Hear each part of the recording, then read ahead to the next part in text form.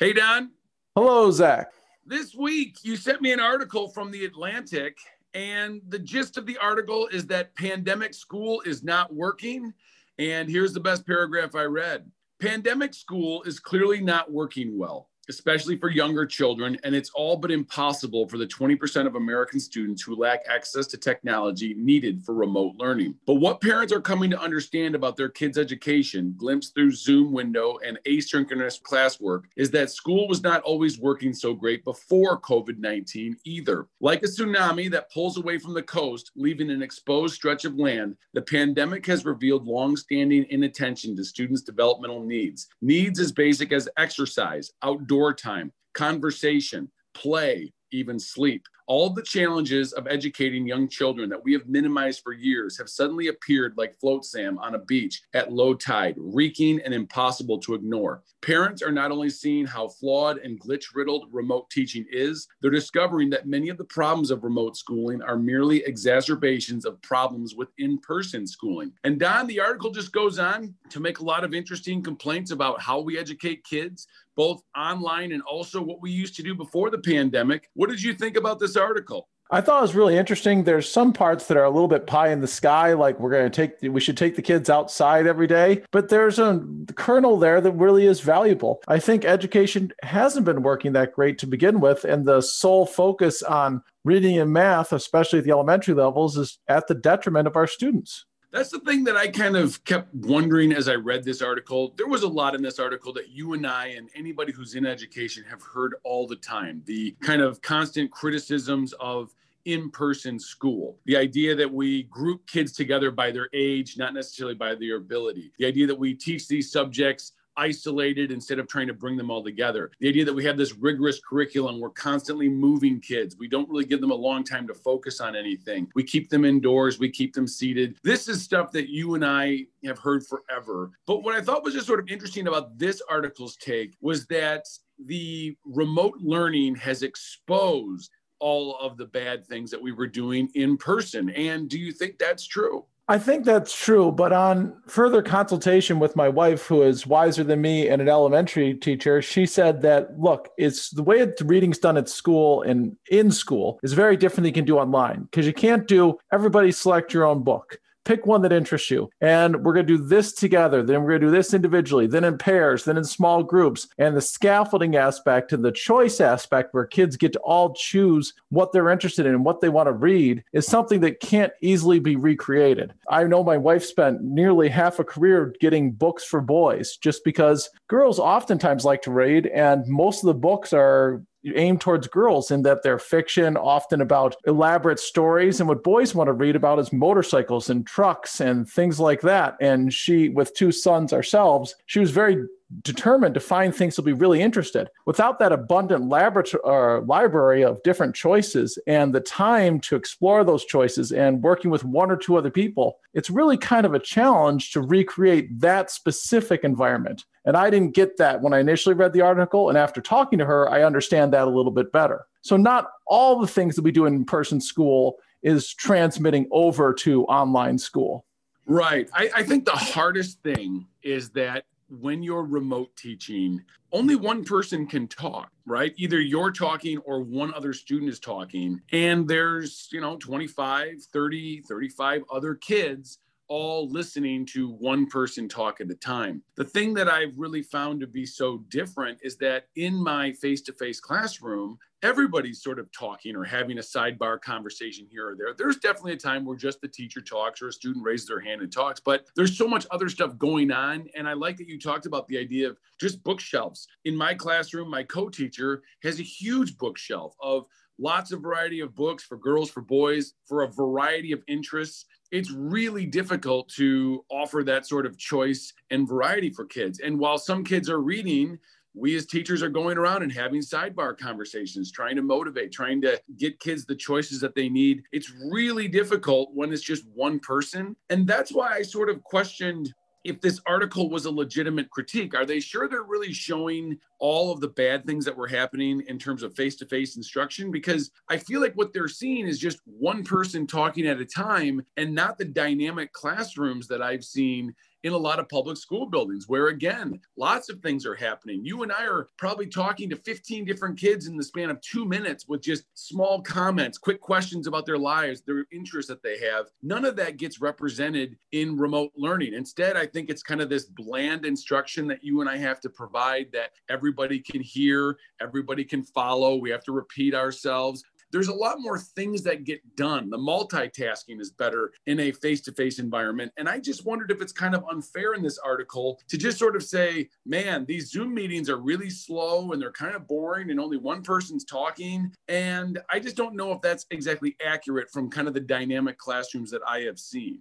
All that is true. And I agree with 100% of that. I think the other aspect of this is the situation. When kids are in school, they're engaged because they're locked in. They understand the environment. You have to understand that people behave differently in different environments. I believe in psychology, we call that the fundamental attribution error. It's a situation, not the person, that's different. And we're assuming that the situation is constant at school and at home, but it's not. There's a lot fewer distractions at school, and you're entrenched in the situation with different expectations, and you behave in a different way. I know I behave differently in school than I do at home. And when I'm directly engaged with a person in physical presence, it's not only the more abundance of resources around, it's the engagement I feel by having that person in front of me and those people and my students around me my fellow students who I'm interacting with much more involved with than just at home through the internet. No, and that's a good point. And one of the things that I like to think about is kids are at home and a lot of them like to turn their cameras off and go and do the things that they like to do while they kind of have school running. When you're at school, you're right, it's a different environment. The engagement level just automatically increases. We went back for about a week and a half or so. And when we had students back, I kept asking them like, hey, you'd rather be at home right now, right? With kind of just doing whatever it was you were doing during remote learning. This is a pretty long day that we all of a sudden have to work through. Every student was like, no, I'd rather be here. And I think a lot of them kind of appreciated the sort of the classroom dynamics, even with a lot of restrictions where kids were kind of told you have to remain in your seat, you got to wear a mask. I think a lot of them found just the experience of being there. It was easier to focus. And that's why I just kind of wonder if this article maybe isn't totally fair. I just wonder if they're judging face-to-face based upon remote, if that makes sense. I think that's true. And that's not the part of the article I thought was interesting. What I thought was interesting in the article was, let's give us a restart. Like, let's look at this as it is what it is. And now what should we be going for? And like we said earlier, there's a lot of examples of things that the author asks for that don't seem to be very practical. However, it comes down to one paragraph that I really enjoyed, which is, for all its challenges, the pandemic presents an opportunity to rethink school entirely. What should we be demanding? And I love that last sentence. What should we be demanding as parents, as educators, as taxpayers? What should we be demanding from school? Because currently it seems that we're demanding high accountability for math and reading at the expense of everything else. That's a good point.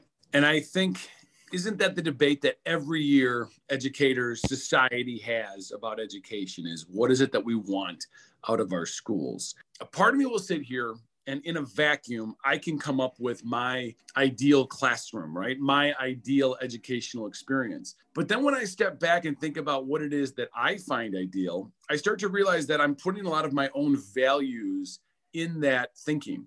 This is what I think is important. And I think my values are probably different from yours and different from parents who are not even educators. And therefore, I think it's a really hard question to ask, what do we want? And, does the pandemic focus that maybe we need to rethink this? Sure. But I do wonder, what is it then? And therefore, have you given this any thought, Don? How do you see it all working out? Well, you made an interesting point there. You said that we think about this every year, and that's true. We think about it, we talk about it, but we haven't done any legislating about it because the No Child Left Behind, which created this whole system of high stakes testing on math and reading, is 2001. We've talked about it, but we haven't really adjusted the legislation and the accountability aspect since then. Furthermore, it was Republicans who are for states' rights and local control, theoretically, who are putting in this federal mandate and requirement for all schools to do this. Now, I'm not saying it's bad that every kid has to learn how to read and do math, but it seems like it's happening at the expense of everything else. And I don't think we're really looking at it, not at a federal level, and it's not a priority for our politicians. But I still think we're struggling to put words on what is it that we want. So, okay, maybe we say, look, all we're doing is making kids pass low-level reading and math tests. Okay, so let's say we want to take some time away from that. But what do we want to do? Does that mean we're just going to make kids sit in desks while they listen to me talk about ancient Rome more? Does that mean we're going to make them sit in desks and learn more about art, or we're going to force them to play an instrument? And therefore, is it really just we're carving up time to make kids sit more? Or are we dramatically rethinking what the experience is in school? Because I think that's where all of a sudden this conversation gets so hard. Is it's easy just to like point at one thing and say, this is bad. But then what is the alternative? And I think the alternative is limitless. It's just that can you as a society figure out what it is collectively we would like that alternative to be? Fewer requirements and more options is what I would say, because then people can pursue their paths. You know, it goes back to Thomas Dewey and teach kids about what they're interested in. And if we have so many requirements, it's hard to do other things, especially at the secondary level. I remember vividly going into middle school and then high school and being told you can pick your own classes. And I was thinking, fantastic. I'm certainly not going to pick math. And then I found out that no, you get to pick one class, and that one class has to be one of these three things. And you might not get your first choice or your second choice, or my son this year got his sixth choice. There's not as many options as we'd like there to be. If we could really pursue different paths, wouldn't that be so much better? I think so. And I agree with you about the elective thing. We say, hey, you get to choose something. But ultimately, a lot of these electives feel a lot like just the traditional core class. Kids are sitting in a desk in a row. They have some homework. They're going to read something or write something. We still seem like we're still so tied to the model of, okay, we've got to divvy up. Here's 45 minutes. We're going to call it this.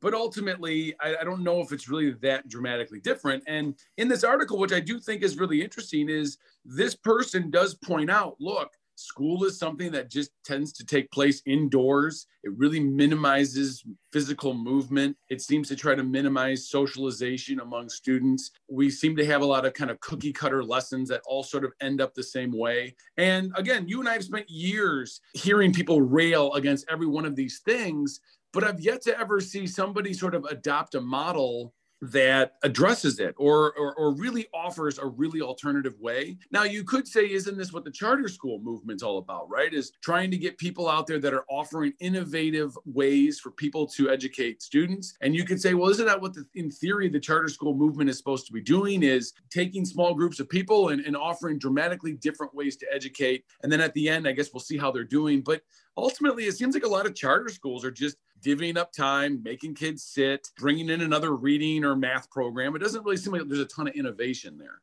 No, it doesn't. I mean, what I do think of is what we have here in Oakland County of OTEC, where kids can go learn how to build homes or do healthcare as a profession. And that's really the major focus of their day-to-day life. They still have to do their high school requirements, but most of their time is spent doing that.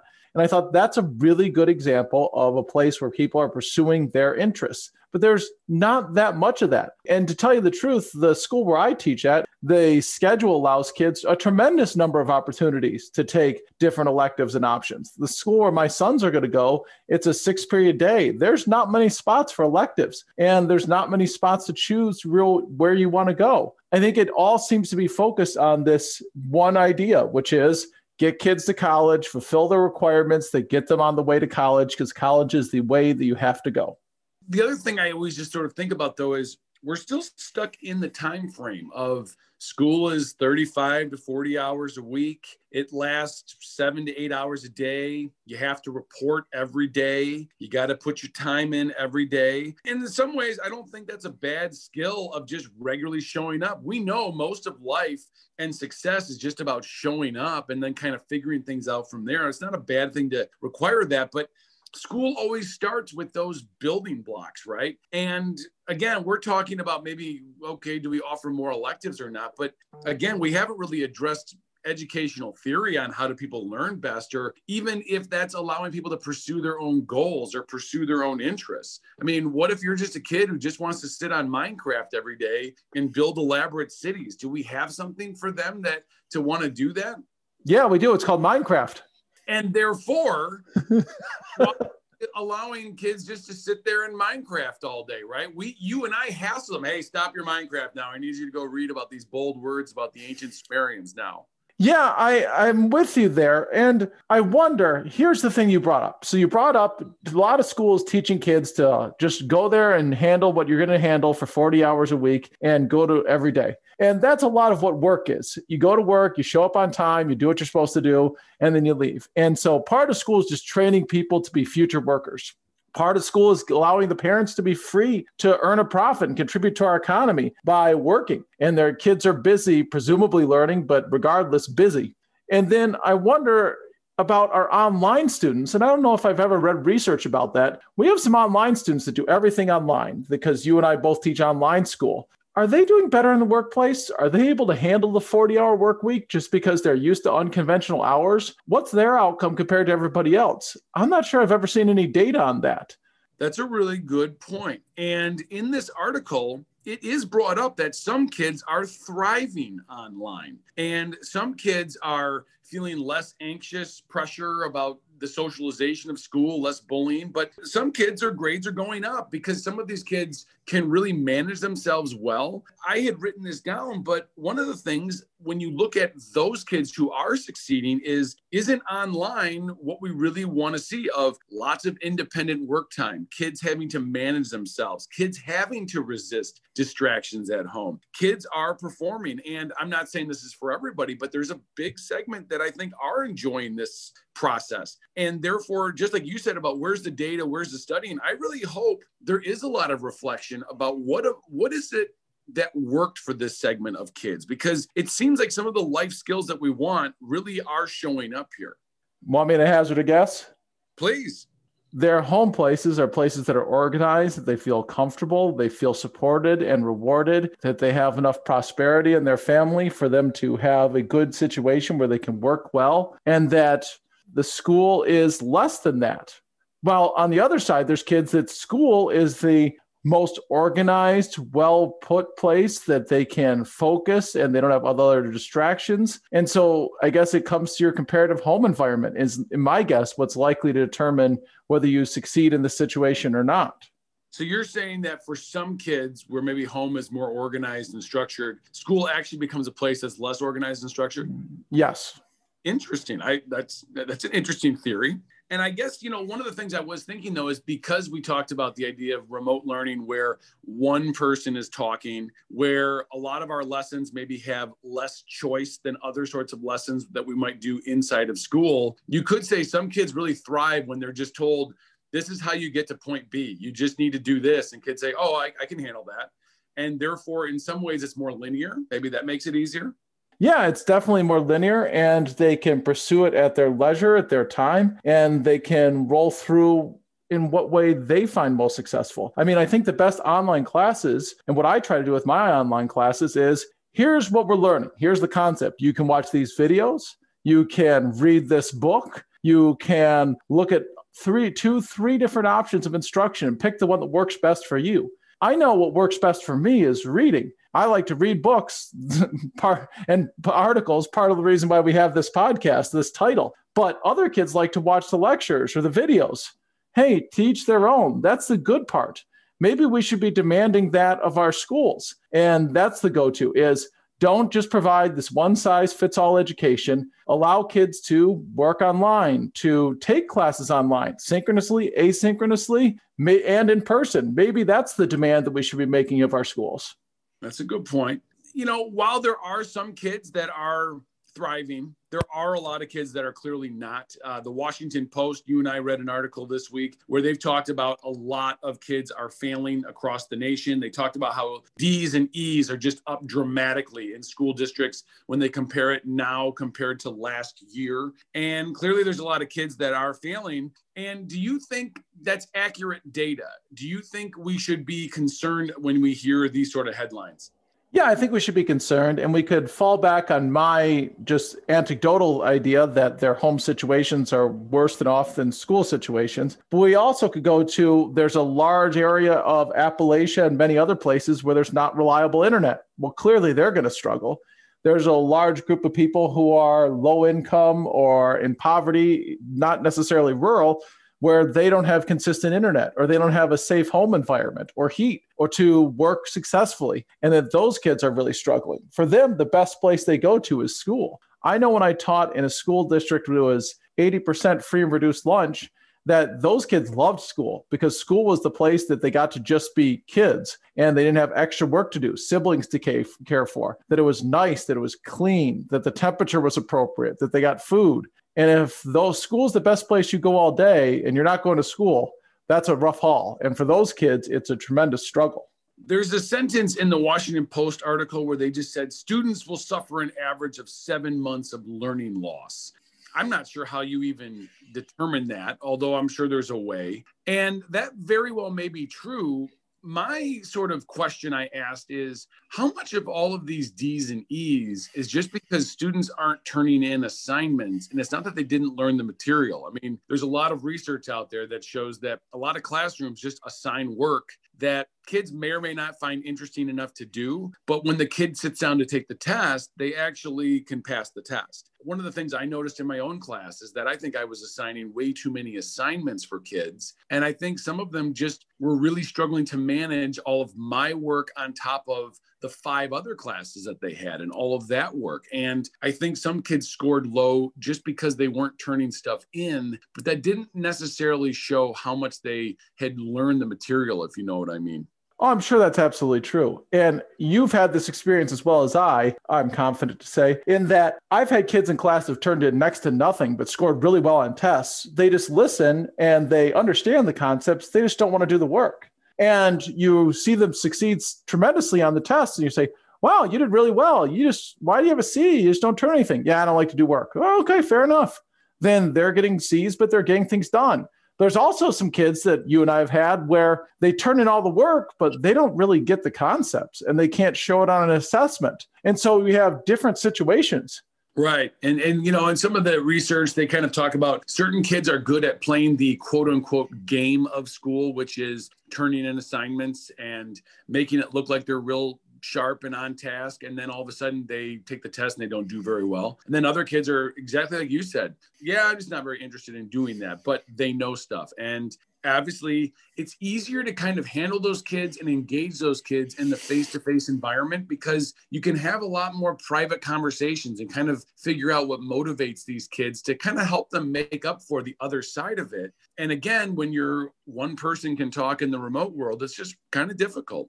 True. Now, I read another article in the Wall Street Journal that was saying that reading scores are okay after 6 months of pandemic, remote, sporadic learning. But math is falling behind. Math's like 5 and 6 months. What's up with math? Zach, why are we losing in math but doing okay in reading? I will offer my unscientific opinion, and I do wonder, I got to assume the amount of screen and online time for kids has increased. Is it possible that a lot of them are unknowingly reading stuff as they're just navigating screens online? Despite their greatest efforts, they're forcing them to read a sentence or two, or click here, click there, find your link here for Zoom. Okay, I had to read that. Ugh, all right, well, moving on. Hey, nonfiction reading is nonfiction reading, right? And that's important. I would guess that. I do have a sense, though, that a lot of my kids have not been reading novels and books. I do wonder what their stamina level is with reading. But then again, I don't know if lots of kids throughout America were reading lots of books over the last 50 years anyway. So therefore, functional reading, it seems like maybe that's there. In terms of math, it's hard to explain. I would just wonder if it's really the lack of drill and kill, right? I mean, it used to be kids were going home with math homework every day and just the regular rote practice. I could see where that could slip, or maybe kids just haven't been doing math. Do you have any thoughts about it? I'm not a math teacher, obviously, so I can just, only throw out ideas. Perhaps that is the role of the math teacher, is to at least for whatever it is, let's say 5 hours a week, they're in a room doing math with little other alternatives, nowhere to look, nowhere to go, teacher's staring at them, they got paper and pencil, they're mathing. And now they're online. They could be watching Netflix. They don't have to math. Do you have to force kids to math? Is that the only way for them to do it? And now they're not truly forced, so they are falling behind. Could that be it? That's a good question. And I would also ask this, though. How many of the kids are able to operate functional math versus a lot of the math that we teach in school? You and I have clearly always talked a lot about the problem with schools is that it's too much math, right? And we just keep asking kids to do more and more math. And yet in our daily lives as adults, now you and I are clearly not engineers, but, add, subtract, multiple, divide, take some percentages, all of that's so critical. But so much math is doing algebra and getting ready for complex calculus and stuff like that. And as we know, most people are probably not going to be going down those fields, or those are fields that kids could be taking later on in life. But I do wonder if you're not just regularly being provoked to do math, you're probably going to lose a lot of those skills. You think about math is one of the concrete things that happens in school where you either get the right answer or the wrong answer, but you kind of have to have the problems in front of you, or you're probably not just in your own hobby going to be looking for math problems to accomplish. True. And maybe you're reading in the most unlikely fashion. So as you navigate your way through ESPN or through whatever.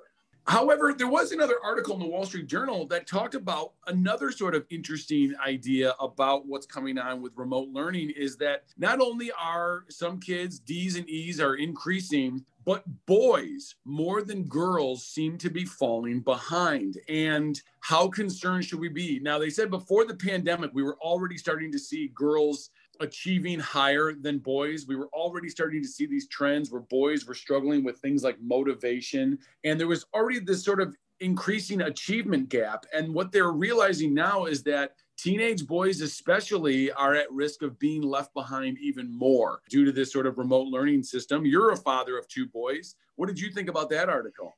Well, let's be specific here. For every 100 girls in college, there's 80 boys. For every 100 girls that graduate college, only 72 boys will graduate. And that also goes with the high school rates and everything else. So there is specific data out here. Boys are struggling. Boys are also more likely to have ADHD or at least be diagnosed with such. I don't know. It's something that's kind of interesting. I only know one girl really, really well, and I'm married to her.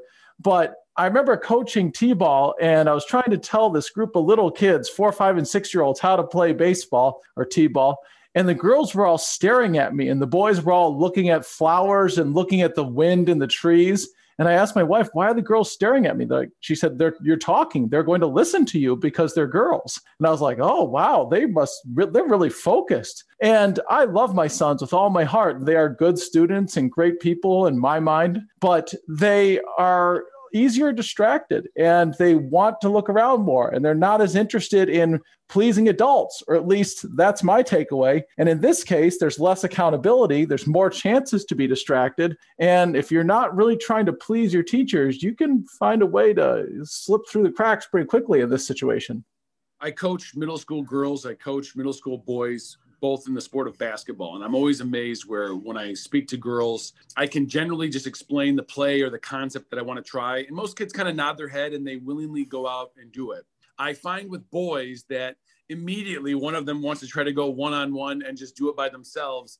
And I have to yell a lot more, just kind of scream and threaten to kind of get them to do the exact same thing. And I don't know if that's a trend other people see. It might just be that I'm not a very good basketball coach, but I do sort of find that difference. But then that difference to me, Don, brings us back to the original point of this whole conversation is why are schools experimenting more with boy-only classrooms or girl-only classrooms? Is it possible that boys and girls need different methods to try and educate them, to try and teach them? And that doesn't seem to come up at all in this article. But once again, we don't seem to want to be engaging in those kinds of conversations or thinking about maybe that's how schools need to change. That is a good point. And they had a paragraph in the article. It says, a good start would be to include broader and deeper curriculum and more chances for children to explore, play, and build relationships with peers and teachers. Schools should be also be in the business of fostering curiosity and love of learning in all children. Well, maybe some children want to pursue one path versus another path. And maybe dividing classes by gender or schools by gender are something that could work really well. Maybe the Catholics have it all right. Yeah, that's true. And I really think there's something to be said for, in the article, they talk about, how we group kids by age, not by ability. And one of the things I thought was interesting was they talked about, why wouldn't we want to have multi-age classrooms, and not just 7 and 8-year-olds, but elementary to middle school to high school. And they talked about how when you put wide ranges of ages together, it forces kids to behave differently. The older kids need to sort of become models and leaders for the younger kids. The older kids can take an interest in helping to teach and show and demonstrate good models of behavior for the younger kids. Everybody changes a little bit differently. It's like when you hang out with your grandparents, right? All of a sudden, even the moodiest of teen has to sort of smile a little bit more and try to engage with grandpa than if they were just with their siblings. Whereas they talk about how when you have just a strict class of 7-year-olds, all of a sudden it becomes sort of a competitive environment. Who's the smartest? Who's the fastest? Who can do this the best? Or who can be catty and sort of gossip about the other person, where you don't have that when you have multi-age. And I do think that's sort of interesting. When I taught in Egypt, you had a K through 12 building all in one area. And I was always amazed when I saw older kids holding the hands of younger kids, like helping them get into the building and helping them get on and off the bus. Do you think that's an area where we're really feeling that and should be rethinking? I really like that idea. I like that idea a lot. I know my sons work well with kids that are different ages. They're happy to work with younger kids. They have friends where they do math with the youngest of the siblings, and it works really, really well. I think it's all back to the regimented nature of it and the requirements. 7th graders have to learn this, and 8th graders have to learn that. And even at elementary school, it's strictly divided, and there's expectations for each grade. And because that expectations is rooted in math and reading scores, which are mandated by the federal government. If we get rid of some of these requirements, I think that we could have a lot more flexibility and a lot better results. I think, because that's what E.D. Hirsch was promoting. You and I talked about E.D. Hirsch a couple podcasts ago.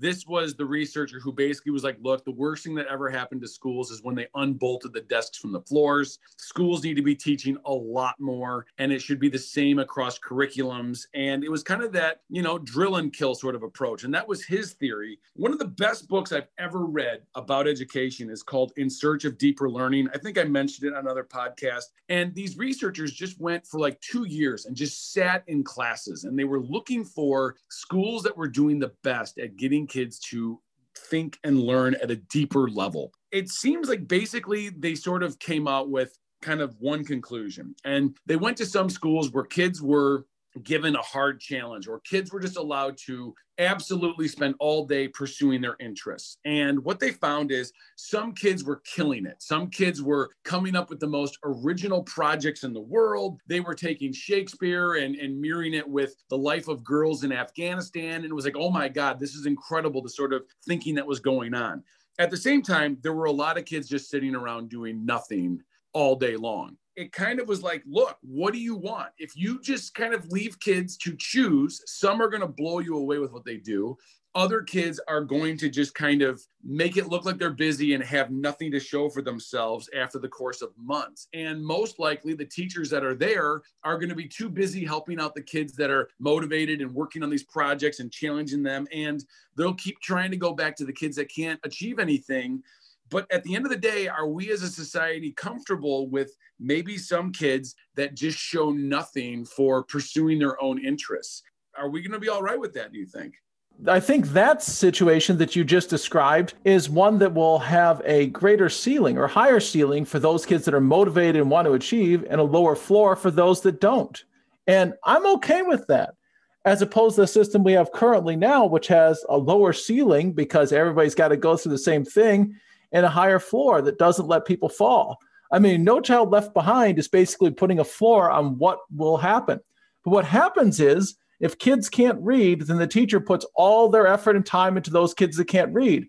And the kids that can are just sent off to go read on their own. And that's at the early elementary level. But at the higher level, I think it's to a certain extent true as well, that students that are really able to do concepts and do skills are left alone with little guidance, because the teachers are assessed by how well they bring up the bottom.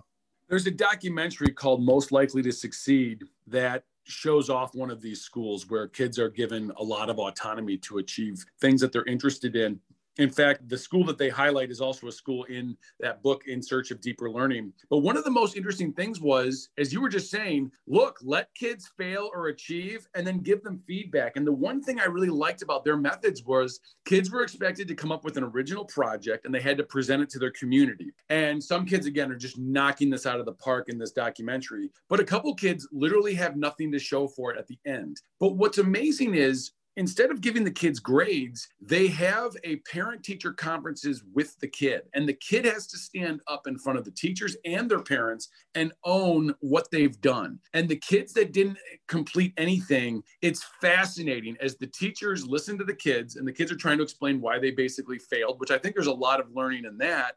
And then the teachers just pull out, look, this is what we noticed from you over the last 4 months. You didn't get started. You kept changing your idea. You kept saying you had a good path and you didn't. We kept trying to help you and you didn't. And meanwhile, the parents are just there.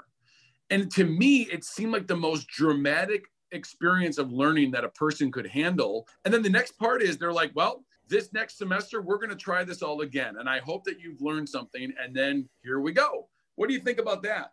I love the idea, but it's one that assumes that all households are created equal and that the parents were there. I mean, I think you and I've had the similar experience in that we have parent-teacher conferences. The parents that are most likely to show up are the parents of the kids that are getting the highest grades. And that may be a part of why the kids got the highest grades, because their parents are very, very involved, because they have the time, they have the energy, they have the positive experience with schooling that makes them want to be involved in school. And those kids that struggle the most, their parents are the least involved because they're busy. They can't do it. They have health problems. They had a poor interaction with schools in the first place, and they don't want to ever walk into a school again. This system assumes that all the parents are going to be involved at the equal level, and they'll be supportive of their children at the equal level. And that just isn't the case. Well, and therefore, I feel like you're now making the argument for why it's important to have that bar at the bottom, right? How do we try to reach the other side of it? And I think that that's really important. It makes me wonder if instead of this idea of kids just sort of pursue their interests is really the most important thing about having adults in your life. And I know that Bill Cosby is a terrible human being, but before he was a terrible human being, I watched an interview with him and they were talking about this documentary called The Boys of Baraka. And it was just about impoverished, disadvantaged children and trying to learn. And the comment that he made, he said, put a body on them. And he basically just goes on to talk about the idea that, look, stop trying to tinker with this curriculum or that curriculum. Kids need adults that care. They're going to hold them accountable. They're going to challenge them. They're going to love them. That are going to, take care of them. And I just always think like that, isn't this what this ultimately is about? Is remote learning has basically forced kids to work with a lot of computer programs, a lot of IXL or math online by themselves, that's self-paced, right? The kids are learning or not based upon an algorithm. And it's just fewer and fewer adults that are in their face, challenging them, motivating them, right? Telling them when they've done good, giving them specific feedback. And is ultimately this about lowering the teacher-student ratio? And I know that there's studies out there that say, no, like that doesn't prove learning gains. But ultimately, from like a humanistic level, I just wonder if kids need more adults in their lives, giving them feedback every step of the way. That was very skillful, where you put me in a situation where I disproved my or argued against the very previous point. Yeah, I think you're right. I think the search for this is the hardest thing in education.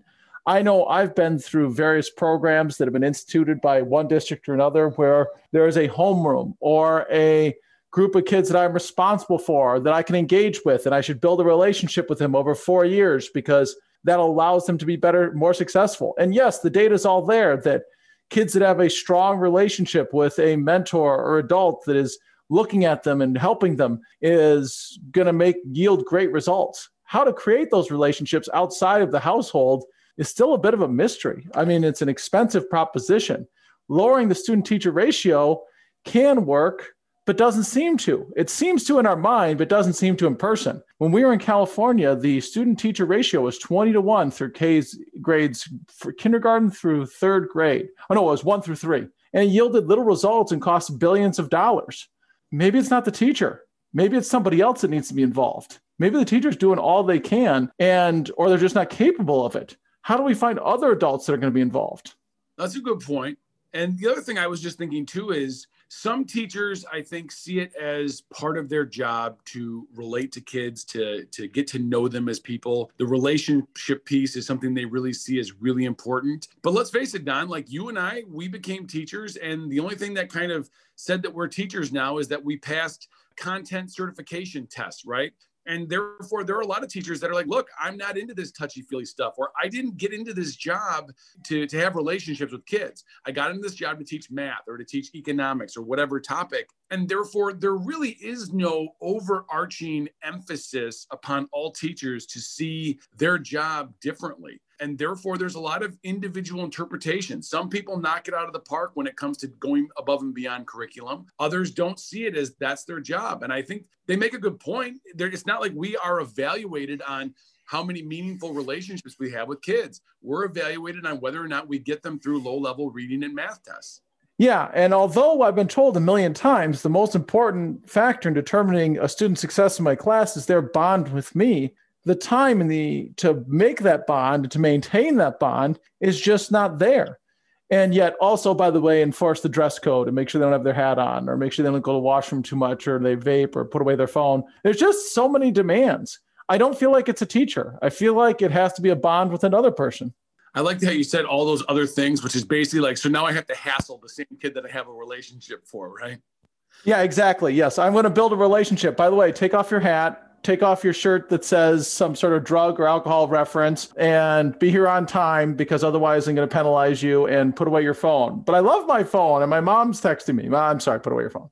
But once again, those things aren't really brought up in this article of reforming schools, right? I mean, we all say, oh, the relationship matters, but then we just always put that as one of the many things that are going on in schools. But again, that doesn't seem to be at the heart of rethinking or rebuilding schools either. And one of the things I just sort of was thinking about is, like, again, value statements, right? What you value in your ideal school might be different than mine or some parent that's not even a teacher. But the other thing I was thinking about is scale. And scale matters. You and I might be able to create a really cool experience for like 5 kids that all had a story read to them last night and all had breakfast when they came to their class and are super motivated. But it gets really hard to make that educational experience be meaningful when it's 20, 30, 40 kids. It gets even harder when you think on the building or district level, where you've got hundreds, thousands, 10,000s of kids. And therefore, it's so easy to poke holes at schools, but nobody ever thinks about it from a scale perspective. Think about what public schools do, Don. They provide a consistent curriculum that goes K to 12. They provide a place where every kid is accounted for at every moment of the day. There's a huge paper trail to trail back to any teacher or any kid or what's supposed to be going on in that school. That's really difficult to recreate if you want to just blow the whole thing up and rethink what schools should be doing. Maybe those should be our demands. Those are the demands the article talks about, because that's what schools are good at. And I would argue it's pretty incredible what schools are doing right now. In a field where very little has changed in 20, if not 100 years, they are all of a sudden doing an entirely different job in a different situation, trying, if not succeeding, in accessing and addressing every student and giving them situations in which they can learn. Not every student is learning, but they're putting them situation out there where it's possible if you can get the technology, if you can get the support or the time. It's pretty impressive what they're doing with not that much money. I would agree with you. In fact, I really think that schools are very dynamic places. I am really impressed to see kind of where a lot of teaching and classroom experiences are at today than they were even 15 years ago when I started teaching. And when I think about my experience as a high school student, I'm always kind of blown away of, wow, like we're really offering kids a lot of choices. We're offering kids a lot of opportunities to have a voice. We are minimizing sort of the amount of homework that you and I had. And while the article in the Atlantic there is just like schools haven't changed, I would argue they kind of have. Now, we still put kids in the box. We still make everybody, account for all their minutes and stuff like that. I guess you could say some of the mechanics haven't changed, but I still feel like a lot of the ways teachers behave has changed. Yeah. At the same time, I think good teaching is good teaching. And a teacher that could engage students in a meaningful conversation, discussion in the 1970s would be a good teacher still today. But there's different parameters about how this is run. Whenever I talk to you about wanting to see our government do more and how it's always all this gridlock. You always give me the sobering thing of, Zach, that's what America wants, is a slow moving government that really doesn't do anything. And it made me kind of think about public schools in that, are you sure people really want a different public school? I know it's easy to take pot shots, just like it's easy to say, I want the American government to do this. I was thinking about this morning, and that schools are very fair and equitable for the most part. They try to treat every family and individual student learner in the best way they can and try to give them their individual needs. Schools serve as a free quasi kind of babysitting service masked with lots of activities that try to challenge kids. Everybody gets to go to school. At the end of it, there's a magic ticket that says you put in enough time, and that's going to allow you to go to college or allow you to get a job that will be better from people that don't get that high school diploma. And at the same time, at the end of all of these opportunities we offer people, it's a free public good, and everybody gets to still complain about why they don't like it. Doesn't that make school great?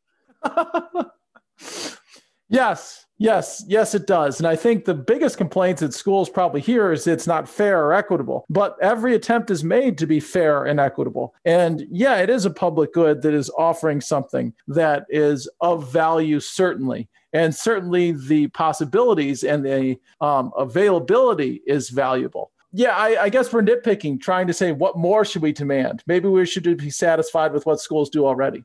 I wanted to ask you two more questions. And one was in the Washington Post article. There was an expert who just said, look, with all of this failing that goes on, here's the sentence that he just wrote: the best thing the nation can do would be to offer everyone a do-over. And I was thinking about that. I have a first grader, and she's sort of struggling a little bit with trying to stay engaged. My wife and I definitely wonder about how much we've learned this year, or if we're falling behind because of the system. And therefore, I kind of would love if my school district offered me a do-over. Not mandatory, but if you would like to repeat the first grade, we're gonna offer that to anybody that feels like this was just a bad year. What do you think about that? Do you think that's a good idea? Ooh, I kind of like that idea. You need state funding. That would be a lot of money for the state to kick out to make that possible. But yeah, just a do-over. I think that could work. It seems like that's just federal stimulus dollars. Again, we spend billions, right? And therefore, why wouldn't we just attach that much more into, the system and just say, look, anybody that's opted for a redo, we're just going to pick up the check on the federal level. I just think that this is obviously a national problem. Not everybody's going to want to do over, but I think that would maybe provide relief mentally for a lot of families that feel like maybe this has just not gone very well. It would be an interesting time, but also make it rough for colleges for 12th graders that are graduating with 2 classes possibly. But yeah, my brother's doing this with his son. He could have gone to kindergarten or he could have gone to preschool. So he redshirted and he's doing kindergarten next year. And shouldn't everybody have this opportunity just to do it again? I'm pretty sure my 8th grader's not going to want to do 8th grade again. No, and I was jealous. We have friends too that had a kindergartner, and they kind of just foresaw that this was going to be a very weird year, and they chose young fives because they just didn't want to burn a year. And I've kind of been jealous of them because my daughter missed that by a year. And my daughter will probably have spent more time as an online student by the time this is all said and done than she has in a physical classroom. And I don't know. I just think that doesn't seem like something that's that impossible to solve. I like the idea personally. I'm in. Contact your legislator. They're getting a deal at the federal level. Looks like it's going to happen. That's true. Maybe I should write a letter. I'm sure it will be read.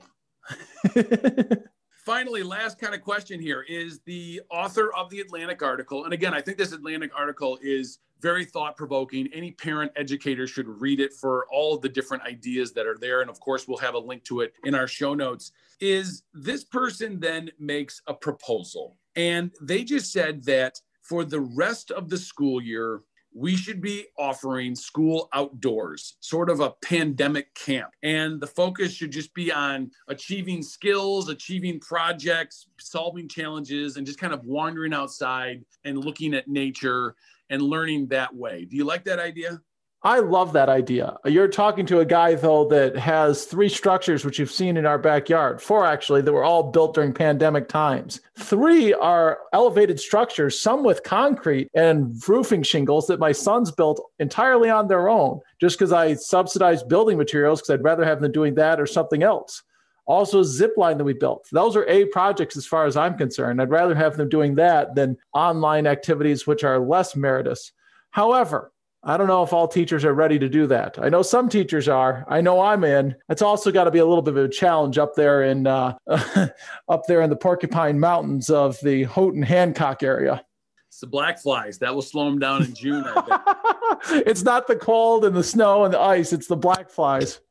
It would make me want to be inside. My only thing is again, I read this and at first you're like, yes, kids are outside. They're running around. They're getting fresh air in their lungs.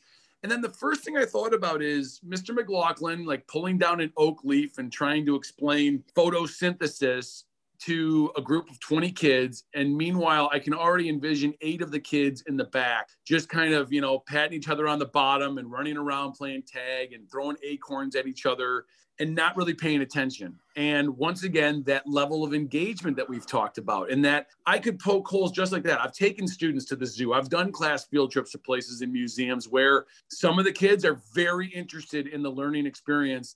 Other kids are zoned out and just looking for ways to kind of have their own fun, if you will. And are we willing to tolerate that? That's my only question. Not that this is a bad idea, but I don't know if it's the silver bullet that this person brings it up to be. I don't think this person understands the deep, deep misery that some people feel when they have to be outdoors, standing, moving, and interactive with nature, also uncomfortable, that many children feel. They're not used to the uncomfortable. It's a treasure hunt then. What we should do, Don, is we should save America's schools by offering a treasure hunt. Let's bury a daily treasure, Bald Mountain State Park, and just say every day there'll be an A awarded to whoever finds a treasure. And by the way, there's $100 too. That's what we're going to start class with. Go. And watch out for the rifle range. Watch out for the rifle range, and more dangerous, the hunters that are outside the rifle range. Sorry, one final question then is, it's easy to have 2020 hindsight. And a lot of schools obviously didn't start in the fall due to legitimate reasons for COVID-19. One idea my wife had, and I think this is a really good one, was, do you think schools should have just rented out a bunch of wedding tents and just started school outside, or built lean-tos with just tarps off the side of the building and just said, we're going to run school as long as we can until it's just bitterly cold, but we're just going to do this outside? Do you think that would have worked? Many colleges did that, and I've read about that, but they have class more seldom, and and you have older people that are more apt to handle that. I like this idea. It really reminds me of going to Hiroshima, Japan, and they at the Atomic Bomb Museum, they have pictures of the teachers teaching school underneath trees the day after the bomb dropped, because they didn't miss a day. All the children were outside the city building fire breaks when the bomb hit, and when they came back, they were teaching them. And it's just amazing to me. And I think that we could have stepped up and did this. I'm not sure how well our students would handle the discomfort. I think our teachers are handling this whole thing pretty well. Maybe they'd handle it better if they had a chalkboard outside underneath a tarp. Right. And I wondered about that because I kept trying to say, like, okay, what's bad about my idea? And I critiqued it of, well, the weather might be kind of chilly some days. And I was like, well, I would just bundle up my kids and send them with enough clothes to make it. But then I also just went back to thinking, like, isn't that the great part about schools? Schools are fair and equitable. And while that solution might work for me, maybe it doesn't work for other people. And once again, that's why schools kind of live in the world they are, right? They are trying to teach everybody. And at the same time, I can still sit here and critique them all I want. Absolutely. Well, Don, it's been a pleasure talking with you about this topic, and I look forward to talking with you next week. By the way, you said 2020 hindsight. Do you think 2020 hindsight is going to come to mean something else as it reminds us of 2020? Will that be a whole different meaning behind that term? Oh, that's a really good question. Does it just mean the most strangest year of your life, and all of a sudden you just start saying things like, well, that's really 2020 over there? That's a good point. I don't know. Let's start using it. We'll coin it. We'll coin it. That and our, we'll put the intellectual property in our treasure chest, and then someone can own that. Yeah, absolutely. All right, Zach, have a good day. Take care, Don. Bye.